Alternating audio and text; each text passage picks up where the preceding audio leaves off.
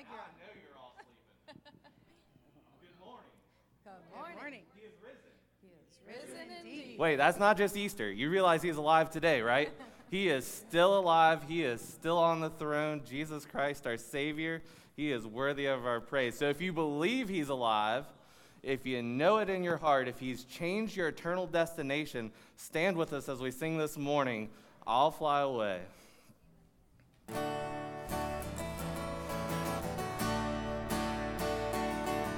Some glad morning when this life is o'er, I'll fly away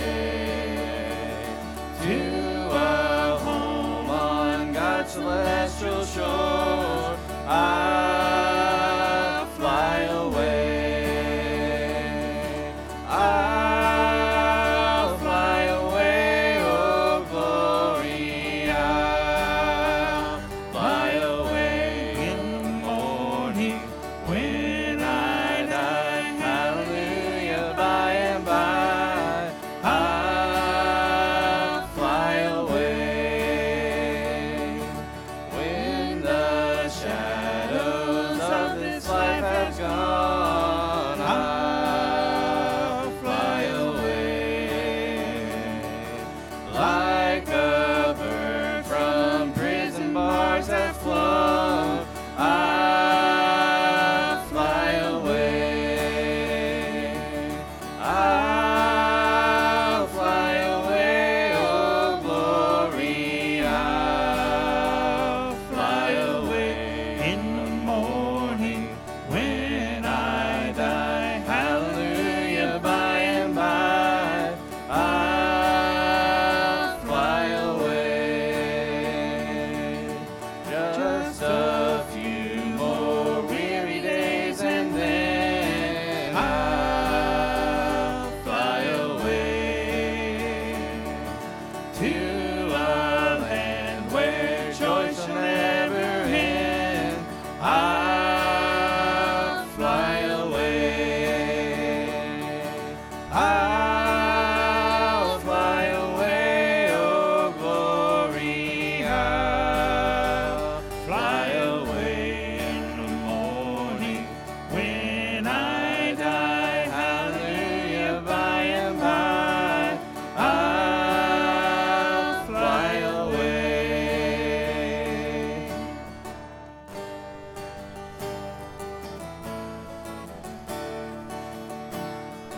Blessed assurance, Jesus is mine. Oh, what a foretaste of glory divine, heir of salvation, purchased of God, born of his Spirit, washed in his blood. This is my story, this is my song, praising my Savior all the day long. This is my story, this is my song, praising my Savior all the day long. Perfect submission, perfect delight, visions of rapture now burst on my sight. Angels descending bring from above echoes of mercy, whispers of love. This is my story, this is my song, praising my Savior all the day long. This is my story, this is my song, praising my Savior all the day long. Perfect submission,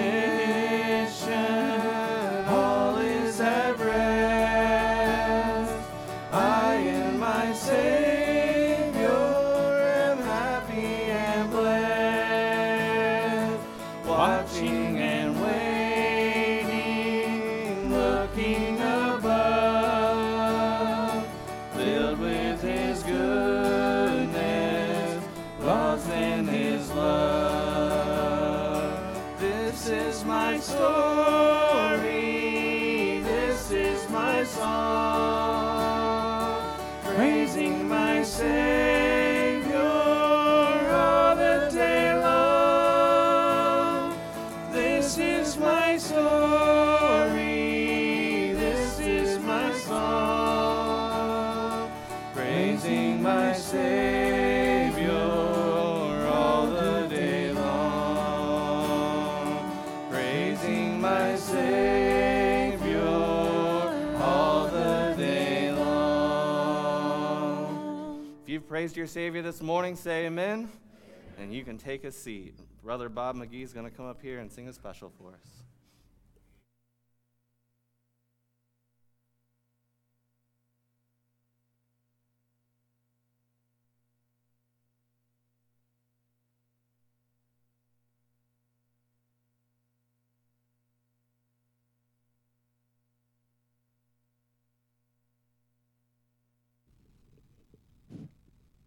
Good morning.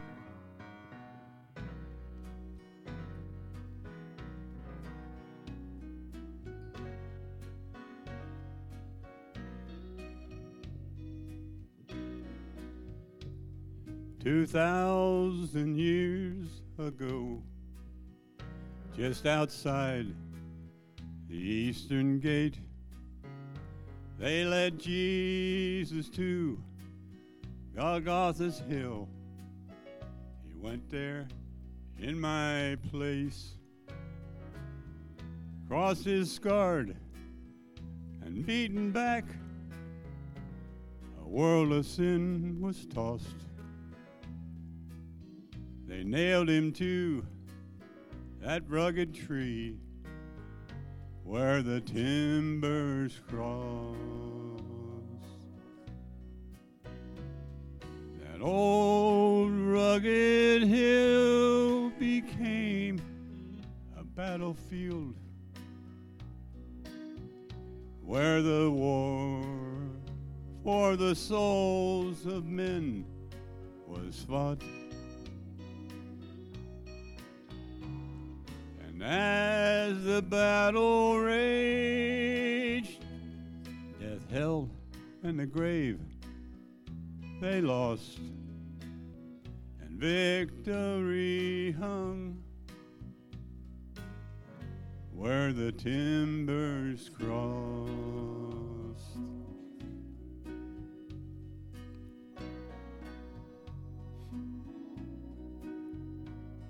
The earth was black as midnight, and 'neath that darkened sky, forsaken for a debt not his, our Lord was crucified. And through his bitter anger, he suffered not the cost. He paid the price for you and me where the timbers cross. That old rugged hill became a battlefield where the war for the souls of men was fought.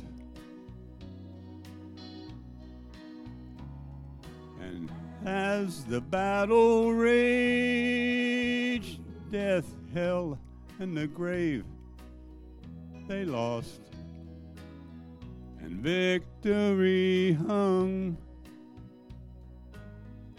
where the timbers crossed. Jesus shed the blood for you and me where the timbers cross.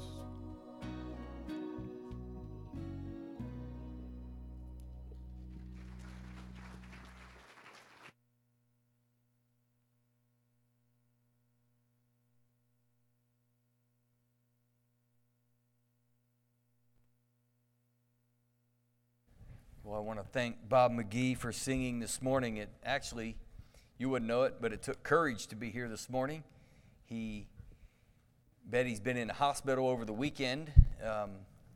Looks like everything's going to be okay, but had a scary 48 hours there. In fact, he was scheduled to sing Friday at the home going in a celebration of life of Chuck Eckert, and wasn't able to make it that day, but we played Beulah Land that day. What a beautiful staple song of Bob's, and the words are so true. And what courage for Sharice to be here today. We are grateful to have a church family. I know that she was echoing that in the support and love. So we're going to continue to do what we do. You continue to do what you do, and that is we continue to love, you continue to receive. And we want to make this biblical definition of a church known as a family to be true, is what our goal is. Not just to be a hypothetical utopia thing. We really get to live this out and be the hands and feet of Jesus Christ.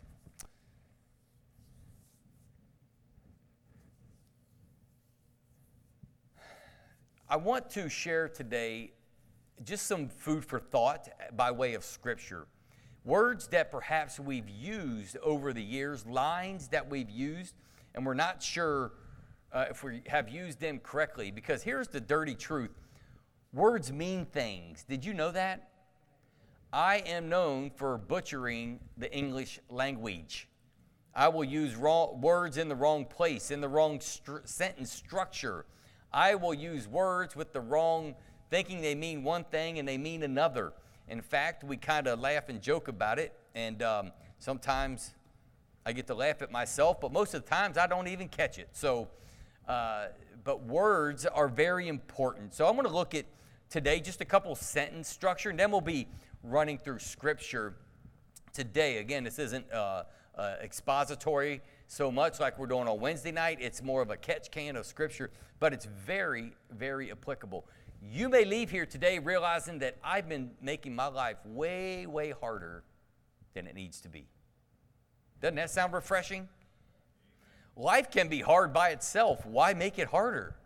Especially when we talk about living a life that is well-pleasing to Him, and even in our prayer life. So let's bow and open today in a word of prayer. We want to thank the Lord for meeting here. Everybody's here today that is here, came in with a certain perhaps issue on their mind. It came in with a joy. We've had birthdays this week. We've had a heart. We've had all kinds of places, but our God is still the same. Let's bow. Lord, thank you for meeting us this morning right where we are this Sunday morning. We know it as the Lord's Day. We call it that because of the resurrection of Jesus Christ who gave us life. Lord, thank you so much that Cross Point Baptist Church is not about religion, but relationship. We want to invite and encourage and as many people as we can to come to you, to understand, to at least have the knowledge. And Lord, for each other that's in the room, between the Spirit doing a work that you do and your words that we hold in our hands this morning, may they become our lifeline that gives us life everlasting and life for today. We love you. We need you. Thank you that we're able to be here today with a smile. I pray in Jesus' name, amen. Well, I like how Andrew started this morning. Now, Andrew, I'm going to give him a little bit of a break because I don't think your mic was on at first. Okay. He was pretty rough on you because what he started with, he is risen, and nobody jumped back with he is risen indeed. Now, Andrew is a lot like myself. We take the Word of God very serious, but we also are excited about the Word of God. We don't apologize for that. So I'm going to help him out. Are you ready? He is risen. He is risen indeed. Now they sound like they believe it that time. Okay, so that is to get our blood going and get our minds thinking this morning. Listen, let's open the Word of God. Let's get to this. We've had a time where you may have had a week that's been hardship. You may have had a boring week. You may have had a week of like Brian and Samantha, a week of no kids. They did not know what to do with themselves. They were all over the place. Let's get in the Word of God. Let's learn something today. Let's see what God is up to and how we can apply it to our lives. Are you ready? Say amen. Amen. Have you ever prayed for a friend, a family member who doesn't believe in Christ? Have you ever done that? Perhaps, and listen how this is worded. I've actually prayed this way. Lord, convict them by your Holy Spirit of their sins so that they'll become open to the gospel. Now, doesn't that sound good? That sounds okay. But listen, there's something interesting that we need to think about, and that's an honest prayer on my part, innocent on my part. I just want people, listen, don't we just want our family members, the ones that we love and the ones that are closest to us, to have that eternal home? Don't we also want those that are wayward, that we see, our coworkers and our neighbors, don't we want them to have that eternal home?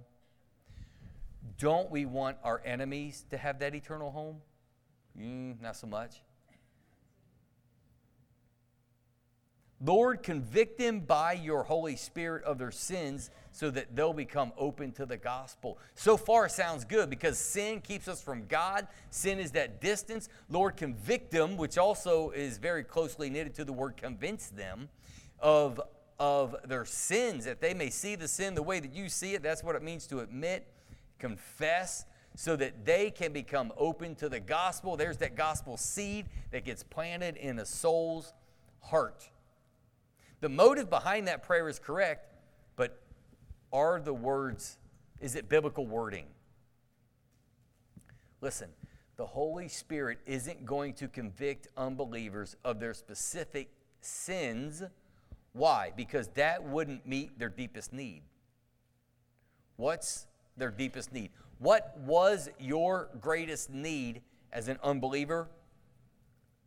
Your and their biggest problem isn't misbehavior, it's unbelief. It's unbelief. Our sins, our behavior is a manifestation of what's going on the inside. So, if you will, turn with me to the book of John. John chapter 16. Again, we're going to be moving around quite a bit. But this is very applicable scripture today, even in topic, because it helps us to understand how God works according to the Word. Not how we want Him to work, not how we think He should work, not how that we got a better way of doing it, but how God desires to work. We have the ability of the New Testament to be able to look and say, this is what the Holy Spirit will do. Let's take a moment and talk about the Holy Spirit. So many times we talk about God, our Father. And you'll hear us in our prayers talk about Jesus Christ, our mediator, our connector. He came to reveal the Father, to get us connected to God, our Creator. But we many times kind of leave the Holy Spirit as sometimes that last resort. Why do we do that? I'm not sure why we do that. You've heard me mention a couple years ago, so many times when we talk about the Trinity, how do we say it? We say Father, Son, and Holy Spirit. And sometimes if we say things enough, too many times in a row, we think there's a pecking order there, like, well, God's first, Jesus is second, and the Holy Spirit's third. That is not it. That is not it. It's okay to say God the Holy Spirit, God the Father, and God Jesus Christ. It just messes up our mojo. We got to say it a certain way. The Holy Spirit is the Comforter doesn't come till about right here in in John 16. When He comes, Jesus says, I got to go so He can come. But here's the thing: He's always been here, but He's coming in a different way, in different manner. Holy Spirit is God.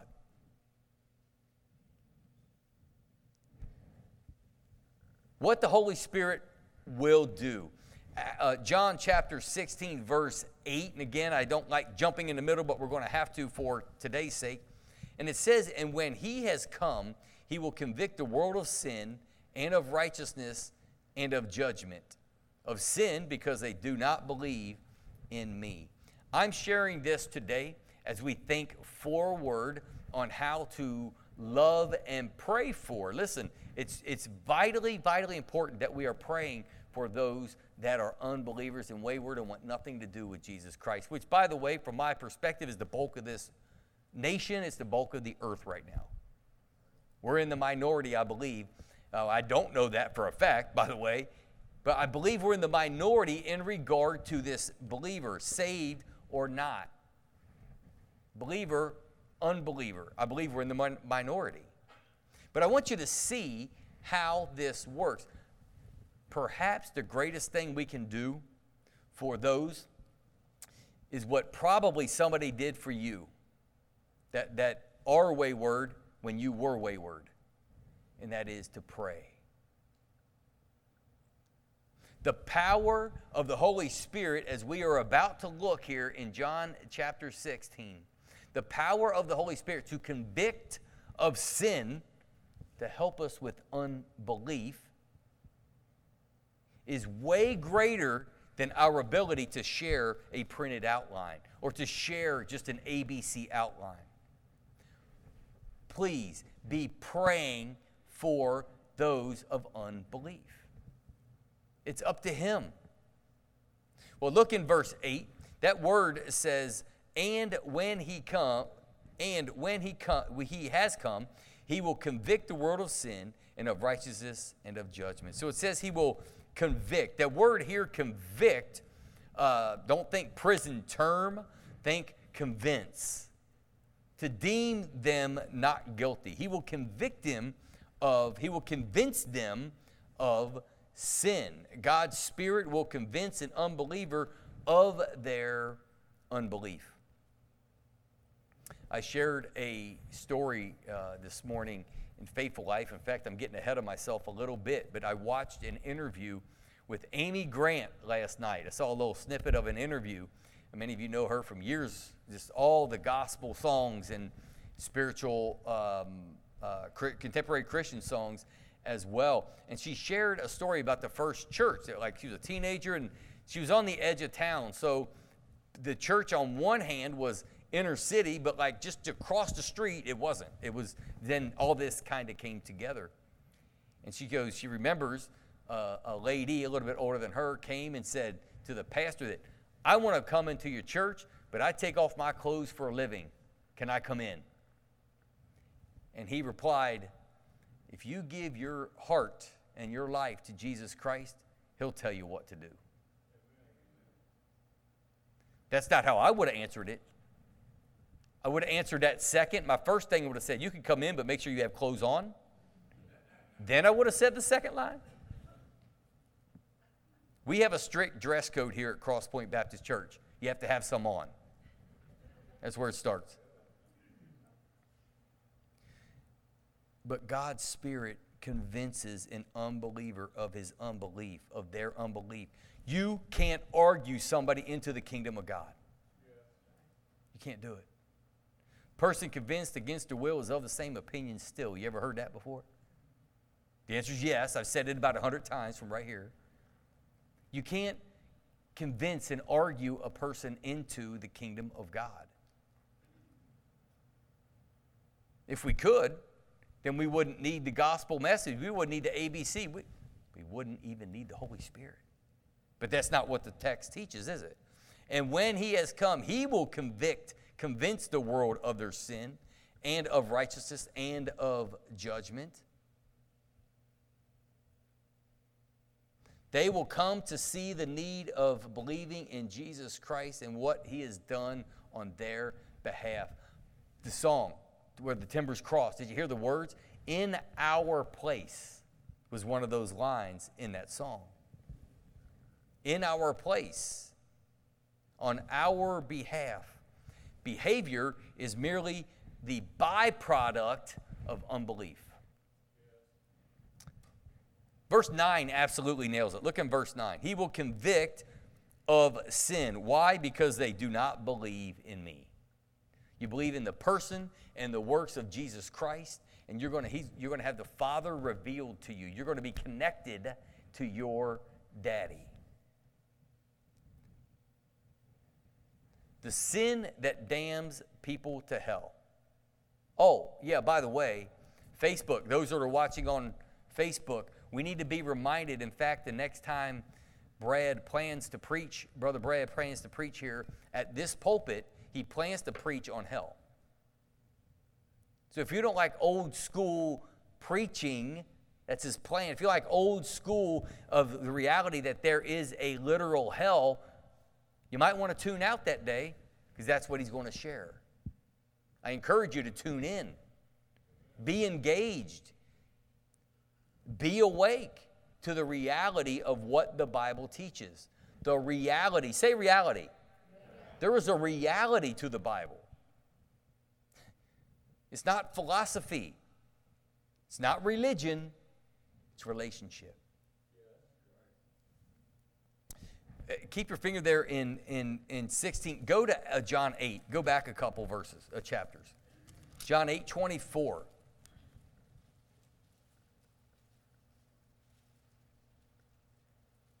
This 8:24, we're going to be creeping up on this pretty quickly, actually, in our Wednesday night study of the book of John.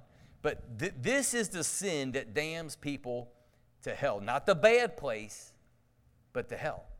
And here it is, John 8:24, and it reads, "Therefore I say to you that you will die in your sins, for if you do not believe that I am He, you will die in your sins." Question, does it get any clearer than that? You will die disconnected. You will die in your sins. Not just because you have sinned once. That's not what the context of what he's saying here. You will die if you do not what? Believe. Believe in the words and the works of who I am, in the fact that I rose from the dead. Believe that I am He, you will die in those sins. What's the in consequence? Well, I think we know it. To pray for the Lord to convict of an addiction isn't your best prayer. Watch what I'm doing here. You see someone that's hurting, and it's okay to pray that way, but listen to the words. That addiction, it may be hurting you. It may be hurting them. It may be hurting the family. It may be hurting the church. But really, it's a Band-Aid approach to an open laceration. Your better prayer is, Lord, show them yourself. You know what I'm saying? You know what we're saying here? We're making this way too hard. Don't focus on not doing something. Focus on Him. Just Him. That's the whole, like what the preacher told the woman, the young lady that wanted to visit the church.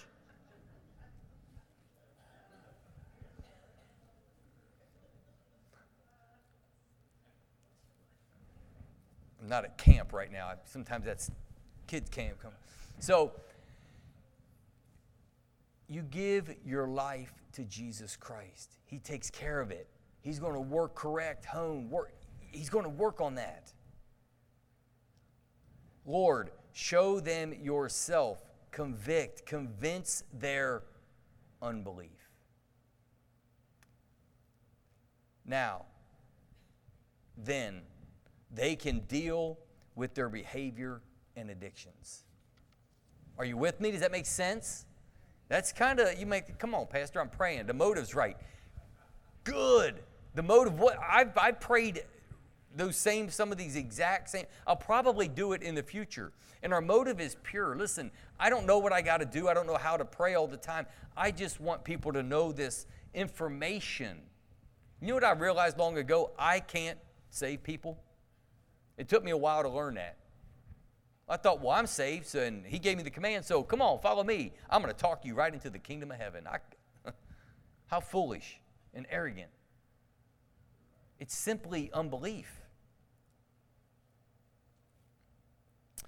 Here's another saying that I've used in the past. I'll probably use again. It's not a bad saying per se, but just listen to the words. Listen to the words. I'm just a sinner saved by grace.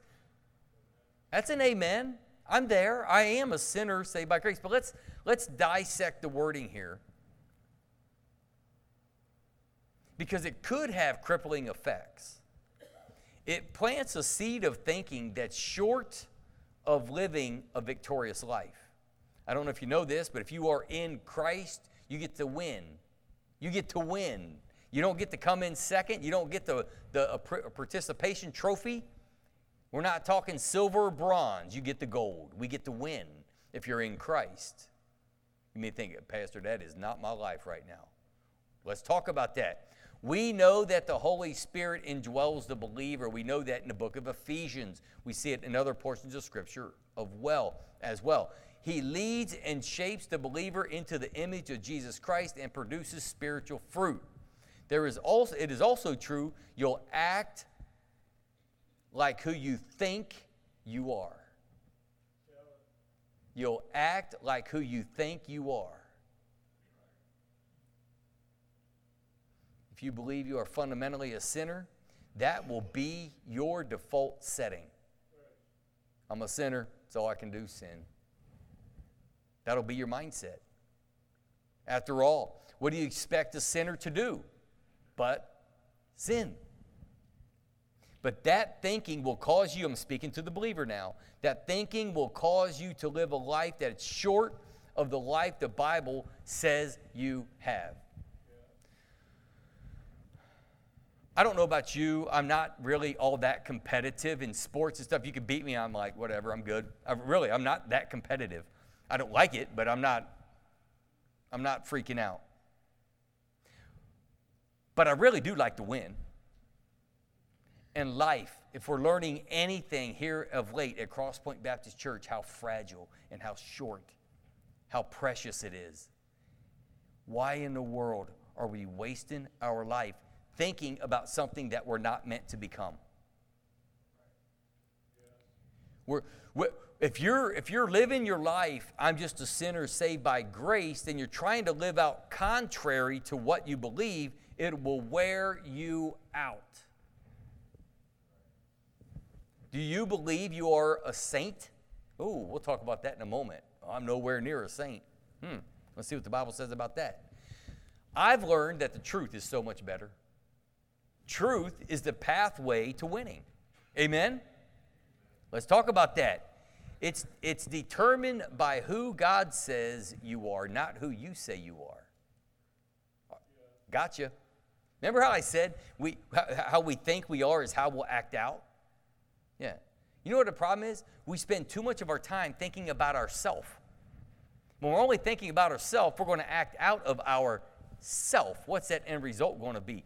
But if we realize the fact and we're thinking about Christ, because now I'm in Christ and the Holy Spirit is working these things out to put me in the image of Jesus Christ. Now I'm thinking about Christ, not self. What's going to come out when I'm thinking about Christ? The God stuff. That's what's going to come out. When you try to live contrary to what you believe, you'll be wore out. The truth is better. For us to understand salvation properly, we need to understand and believe the resurrection power of Jesus Christ. Don't be ashamed of it.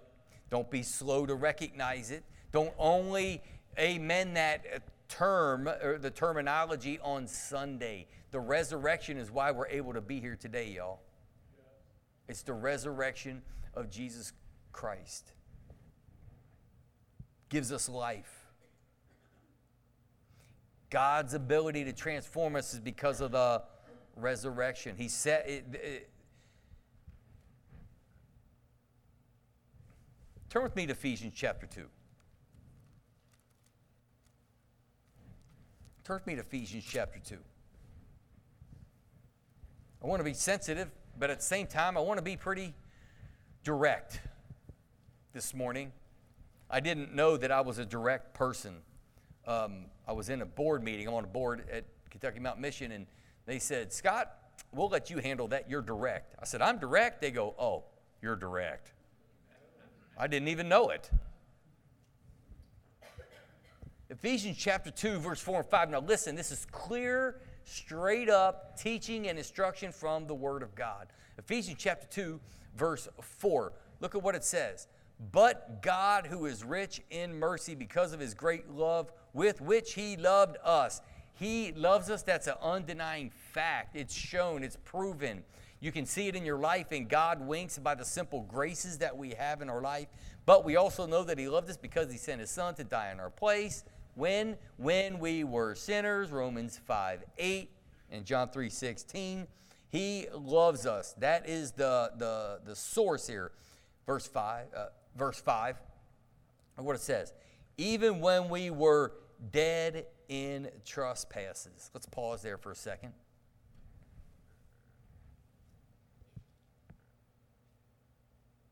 What do dead people need? They need life. We, in ourselves, walking human being, breathing, apart from Christ, we're dead. We're dead. Not good, trying to get better. The Bible says we're dead in several portions. Here's another one. Verse 5, even when we were dead in trespasses. That's when. And we give our life. We understand the resurrection. He made us alive together with Christ. By grace you have been saved. This leads to not a revamp of an old creation, but a new creation. 2 Corinthians chapter 5, verse 17. New creation. You've heard that before, but does it have its impact on your life still? Our ladies just a couple weeks ago went to the Fervent Our Ladies group. They went and did some pottery things. Yeah, it's not my deal. I don't do that. I saw some of the work out there. I don't even know how that even works. I guess you painted them and then they bake them. I don't exactly know how that works. But I saw the work out there, and it's interesting. Some of it made its way to our house. But in all of that, looking at it, there's a realization that happens with pottery. They had to have something to start with. They had something to start with, and then they were to shape, mold, and then you paint your colors and all that stuff on there, and then you have what you have. But you had to have something to start with. The Bible says when you give your life to him, you are a new creation, not a revamping of the old. Now, you have the old within you. Which one is going to win? Which one is going to lead? Creation, that word at root means to create, to make something out of nothing. In Christ, here's the point, in Christ, you are no longer a sinner. See the difference? Now in Christ, you may sin, but you're no longer a sinner. That is not your default setting. Look at Galatians. Go back a couple pages. Galatians chapter 2, verse 20. Very familiar portion of Scripture. I hope this is ringing true for somebody today. I hope as we're saying this, it's resonating that perhaps in your walk with Christ, you're working too hard. How to pray for the unbeliever, but right now we're talking about the church of Cross Point Baptist Church, for the professed believer that is working so hard. If you can just keep your eyes fixed on him, watch, your default setting is no longer a sinner. You're a sinner saved by grace. Galatians chapter 2, verse 20. I have been crucified with Christ. Let's pause there. There's a semicolon. I'm right here. I haven't been crucified. Remember the song?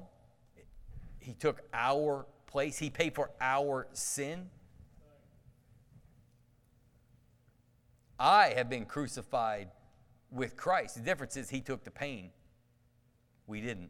It is no longer I who live, but Christ lives where? In me. See what we're doing here? See what the Scripture is reminding us to this morning? If I will keep my eyes fixed on him and not on self, if I think on self, all that's going to come out is self. But if I keep my eyes fixed on him, we're cultivating our heart so that the things of Christ, the things of the Holy Spirit will start to flow out of our hands, will start to flow out of our mouth as well. Verse 20 goes on and says, It is no longer I who live, but Christ lives in me. And the life which I now live in the flesh, as I walk, live, and breathe, I live by faith in the Son of God. Now you may think, Pastor, sometimes my faith is strong. Sometimes it's weak. The faith referred to here is saving faith. Saving faith. By the way, I don't know if you know this, but a fruit of the Spirit is faith. Faith is on loan from God. Be responsible with it. I live in faith in the Son of God who loved me and gave himself for me. Now, that's not to say the believer doesn't sin, but what you do doesn't define who you are. Amen? What you do doesn't define who you are. We can hide that. Oh, we fall for that. We fall for that. We fall for this is what I do, so it defines me as who I am, whether it be an occupation, your role in a family, your role in a marriage. This is what I do, so it defines who I am.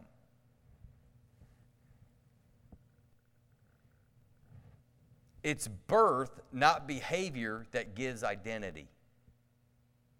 It's birth, not behavior, that gives identity.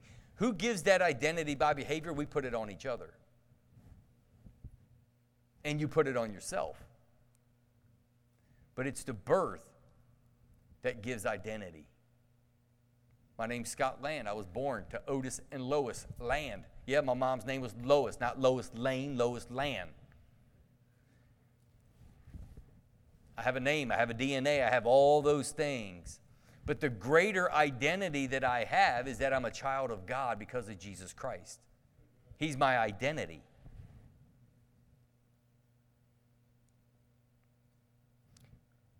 Christ made you a saint.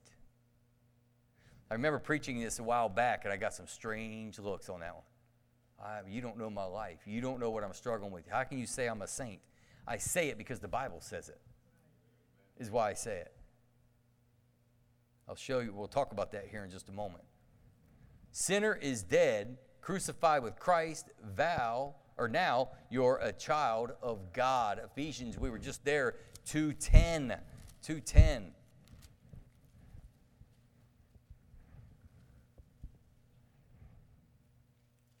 Ephesians 2:10. For we, say we. It's speaking to the Christian. It's speaking to the believer. We are his workmanship, created, made from something from nothing, made new in Christ for good works. He's going to work those out. You can't muster them up. I'm talking about genuine eternal works, not helping people across the street because we're nice people. Genuine works, which God prepared beforehand that we would walk in them. I told you God was up to something. He's always up to something in the believer's life. You are his workmanship, a divine masterpiece. I said that as a genuine believer, you're called a saint. I get strange looks. I say it because it's true. 63 times in the New Testament, the believer is referred to as a saint. How come you don't view yourself as a saint? Maybe it's because you have that word or inappropriately defined in your heart. When I say saint, what do you think of? You may be thinking of Mother Teresa. That's not the saint that the Bible's referring to. You may be thinking of that you define that word how you've defined it. How does the Bible define the word is all that matters. That word saint means holy one. Holy one. 63 times the believer is referred to as a saint. Now, if you're raising children and they've had a proclamation of faith and you're looking at them and you're like, Lord, I know you're going to do a work in their heart. I know they're your workmanship. Would you please start now? You may not look at your child that has a proclamation of faith and say, oh, you are such a saint today. The Chuck Eckert quote, we talked about our halos, shining our halos, and Chuck Eckert said, my halo's only held up by my horns. That's a joke.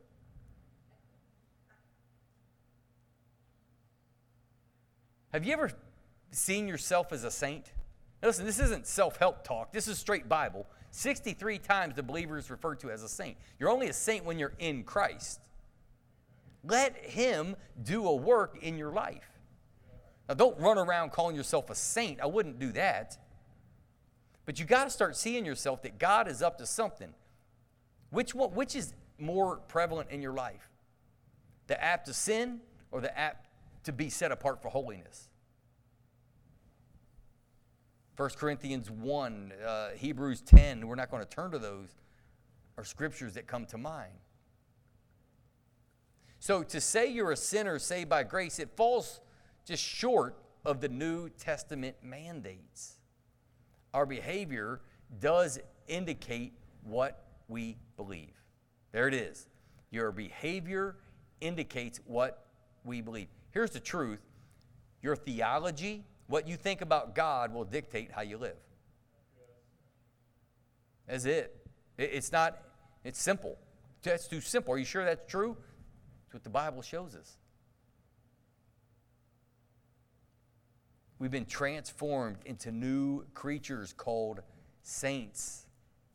What do we end up trying to do? When we stumble and fall, we try to rededicate our lives. Again, that's not a bad terminology per se, but what does that mean? What does it mean to rededicate your life? I don't know that rededicating is the way of grace. The real answer is not, I will try harder. What? What do you mean by that? The problem with rededication is it focuses on self. Focuses on you again. On you. Sometimes you got to get out of your own way. You ever felt like that in life? Well, let's look at it in our spiritual walk. Look at Matthew chapter 16. So far, we've talked about how to pray for those that we love, not that we judge and look down upon, but those that we look and go, if Christ, I want them into your fold. I'm praying for them. We talked about them. We talked about you and how we think and how you see yourself. You got to see yourself not the way a psychologist says or Dr. Phil says you should see yourself, but the way that the Bible says you should see yourself at all times. I want to talk about the terminology now of how to take the next step in our life. Sometimes we need to get out of our own way. Matthew 16, verse 24. Matthew 16, 24, Jesus said to his disciples, if anyone desires to come after me, let him deny himself, take up his cross, and follow me. Follow me. Self-determination, discipline, and sufficiency sometimes are in your way. Self-determination and discipline. Self-sufficiency, you're in your own way. We are to deny ourselves, it says. To contradict. This is the opposite of try harder.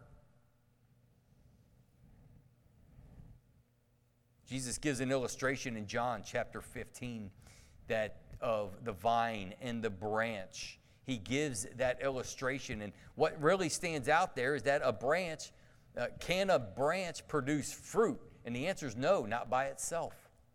It can't do it all by itself. A branch is a great fruit hanger. It'll hang the fruit, but it's incapable of bearing fruit alone. Why? We know it takes more. It takes a root system. It takes a seed, a root system.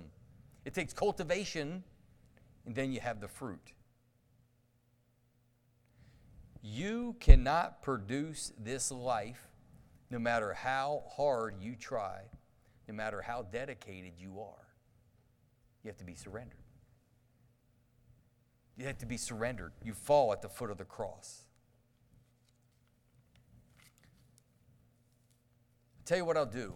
I want us to turn to Romans 6, and we'll just conclude here. We'll draw application and conclude here at Romans 6.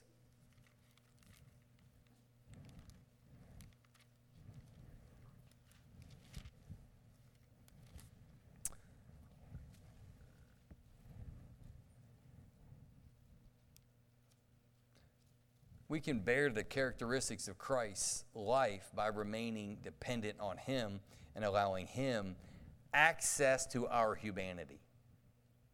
Now, I don't know any other way of saying it than the way I've shared this over the years and right now. I'm speaking to the Christian. Allow Him accessibility to your humanity, to your mind, your will, your emotions, your hang-ups, your heart. Allow Him access. Believe. Trading His life for yours. Romans chapter 6, verse 11.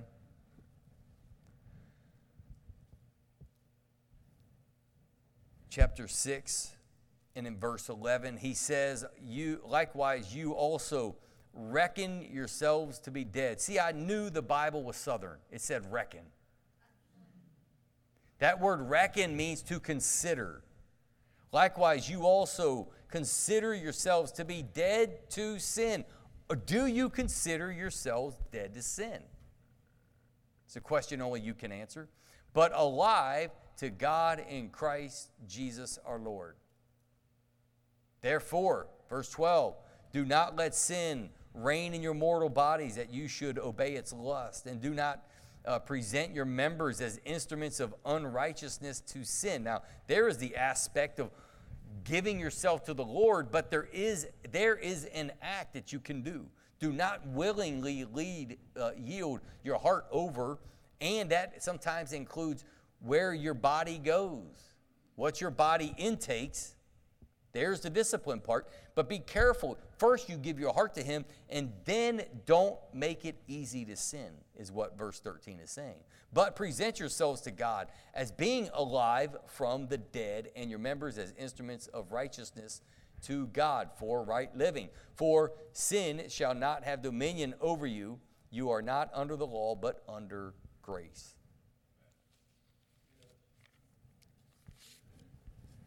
The Christian life isn't hard to live. It's not hard to live. It's impossible to live. Left to yourself, trust. Take a moment, stop trying and trust. Stop trying and trust. Here's a good prayer. Lord, you are my life. Lord Jesus, live your life through me. You think, oh, it's too churchy. Does it matter if it sounds too churchy? When your life is at stake and your life is in the balance and your walk is on. It's what we're considering today. I'll conclude there. There's more. I'll conclude there this morning. Here's the application for us. We now know how to pray for those that are lost. Why would I encourage you to do that? Because, well, there's so much evil out there. In Crosspoint, we just have it all together. I'm encouraging you to pray for the lost. Several reasons. One, they're probably in your family and extended family members. Two, somebody probably prayed for you. I can name the people who prayed for me. Prayed for me. I can name them by name. I'm going to tell you another reason why we should pray for the young lost, because the Bible tells us to.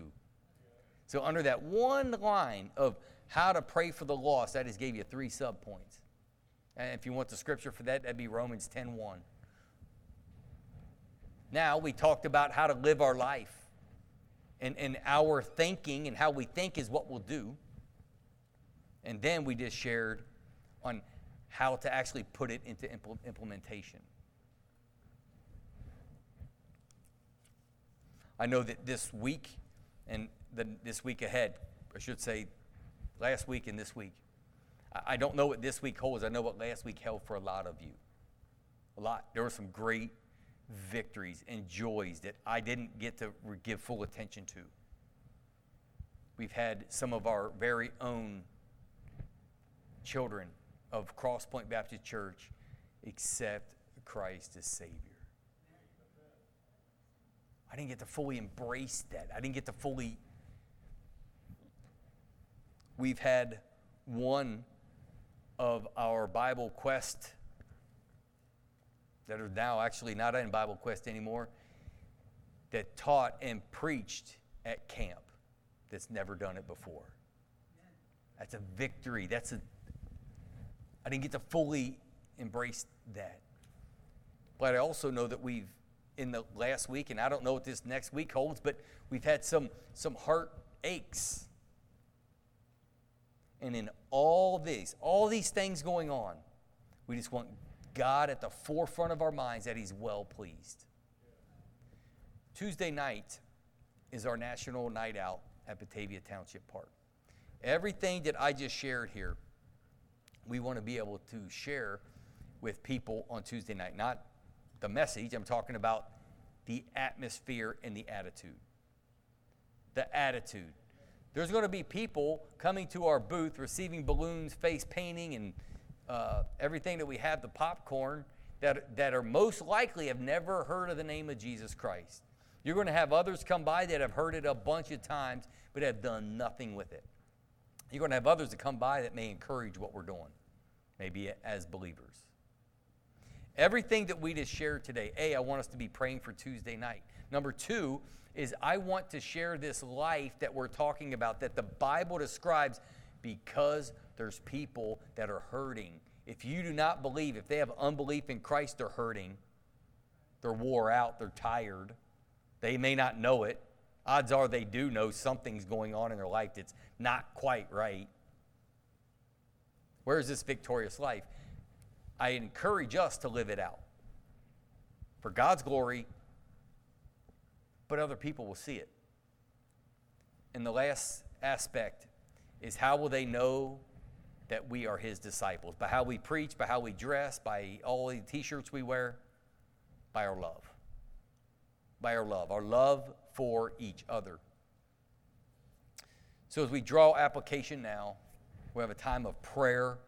Some of you need to come up here and probably lay down the fact that you're working too hard. Others may want to come and pray for the people in your life that have denounced God, don't want anything to do with Him. Let's come and pray for them. Not judging them, but pray for them. Let's come and pray for family members that have given up, quit. Maybe went through the motions but never were genuine believers to begin with. Pray for them. Because somebody prayed for me. Somebody probably prayed for you. Let's bow. Lord, we love you today and are grateful for the fact that you love us. We're going to spend some time in prayer now. I pray that you would move in our hearts. Do something very big. Something way beyond ourselves. Something bigger than ourselves. That we can be a people that's just simply being used by you. That's our desire. Help us to resist the temptation to draw attention to ourselves, to keep the attention focused on you and your agenda. How do we do this? We're open. We're open to your leading. Take this prayer time and make it your own as Andrew lead us. I pray in Jesus' name. Amen. Would you stand with Andrew and I as he's going to lead us in a song. This morning we can call it an invitation. It's more of a prayer time. It's a prayer time. Come and pray.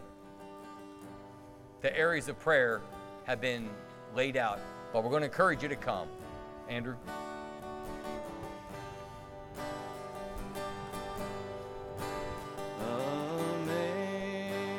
Amazing grace, how sweet the sound that saved a wretch like me.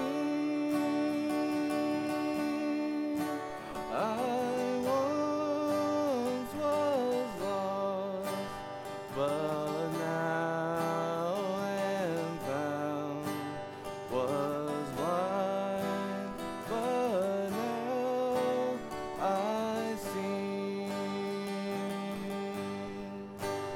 'Twas grace that taught my heart to fear, and grace my fears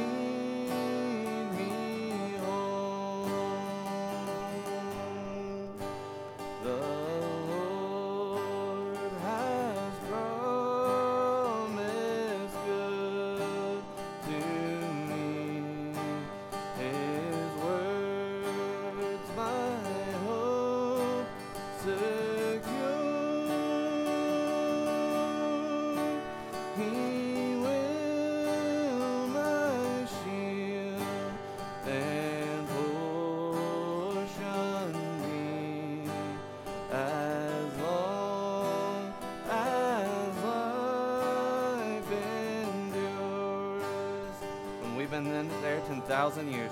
When we've been there 10,000 years, bright shining as the sun, we've no less days to sing God's praise than when we first begun. Amen.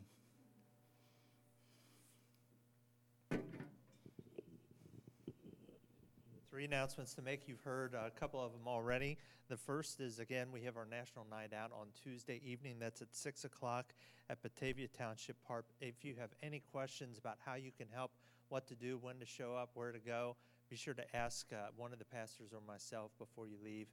We want to have a great turnout from our church to show love to our community. This is an opportunity to tell people about Jesus Christ. So today's sermon is very applicable to that. We want to spread the gospel, and we can do it by showing love to others. So be there for that. Again, if you have any questions, be sure to let us know before you leave this morning. Two other announcements. We have a Grief Share event on Saturday, August the 14th at 10 a.m. That's for loss of a spouse. If you'd like to show up for that, or if you have any questions about that, be sure again to ask one of the pastors or Miss Peggy. They can fill you in on that. And on the same day at the same time, we have our third and final Bible study for this summer series that we've done. That'll be on Saturday, August the 14th at 10 a.m. If you have questions about that, you can ask my son Andrew or me for that. With that, you're dismissed.